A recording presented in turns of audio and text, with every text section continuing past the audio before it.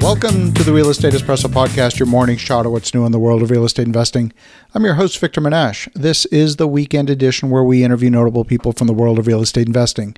Today is no exception. We have a great guest all the way from Nashville, Tennessee. Welcome to the show, Billy Brown. Victor, once again, great to see you and great to talk to you. Great to have you here. Billy, you're a past guest on the show, and we're going to talk about something that's a little bit off the beaten track today. We're all entrepreneurs, we're all business owners, and this is a little bit of a different tack. But before we dive into the details, maybe give a little bit of your backstory and how you got to this point in your journey.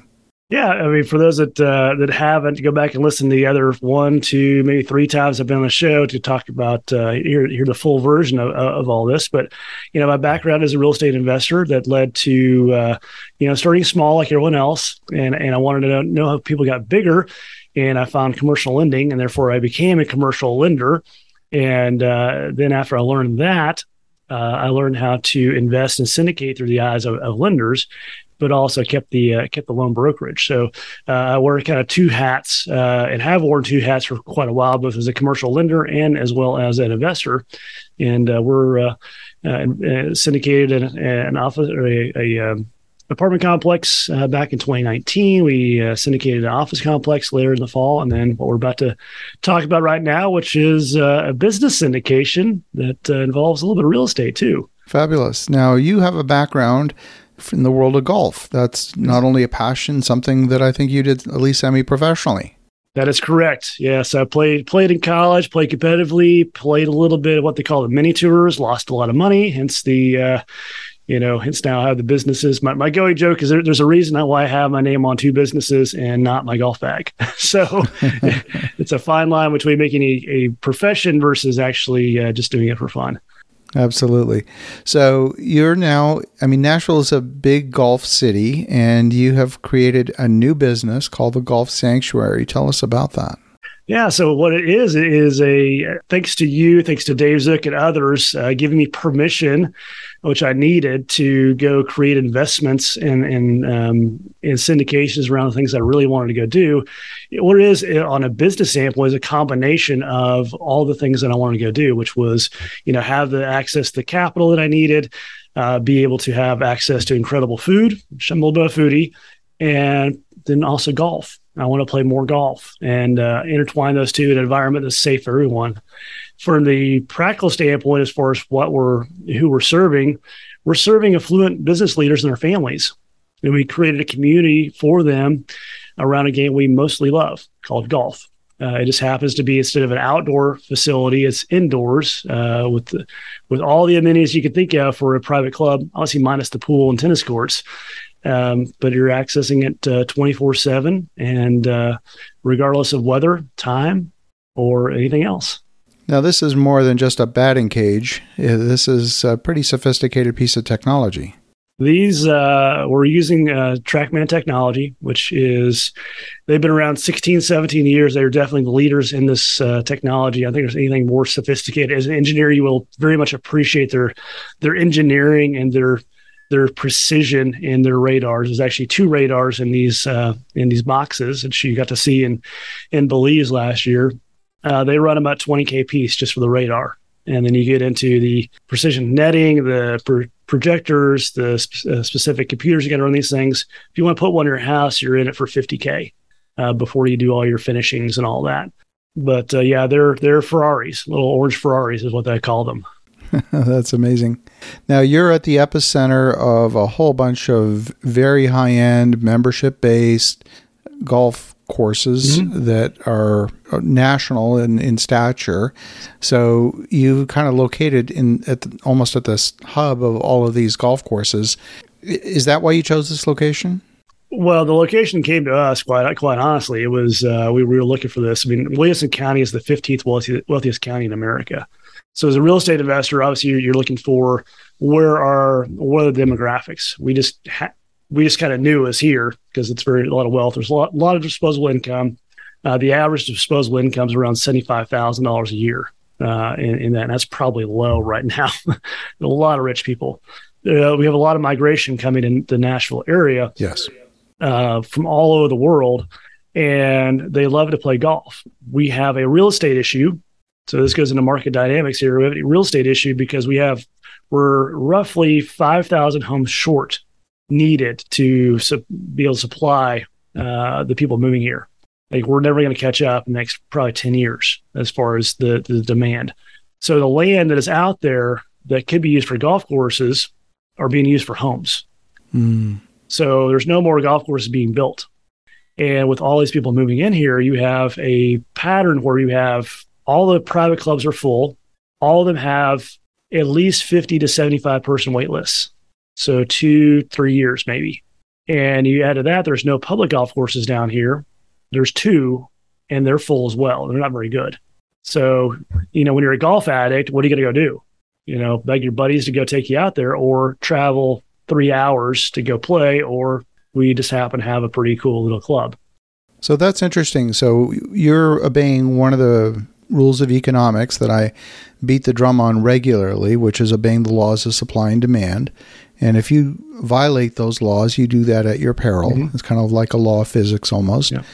So you've got an excess of demand, you've got a shortage of supply, and it looks like those conditions are going to persist and sustain for quite a period of time. Quite a period of time. Again, I'm a C student, but I learned from some of the best. So that one, you drilled in me pretty heavily. So at least one person's listening, Victor. So take an action. That's awesome. Now, of course, as a real estate investor, this is not a real estate business per se. This is a service business, and you're relying on gaining memberships organically, the old-fashioned way, one at a time, one check at a time, to get to the point where you are at least cash flow neutral and then cash flow positive and so on. What's that experience been like? Better than I expected. It was slow at first, slow adoption. It's like, what is this thing? It's never been done in the history of indoor clubs. There's no indoor clubs at all. They've tried and failed. We're the only one that we know of that has been successful in this model.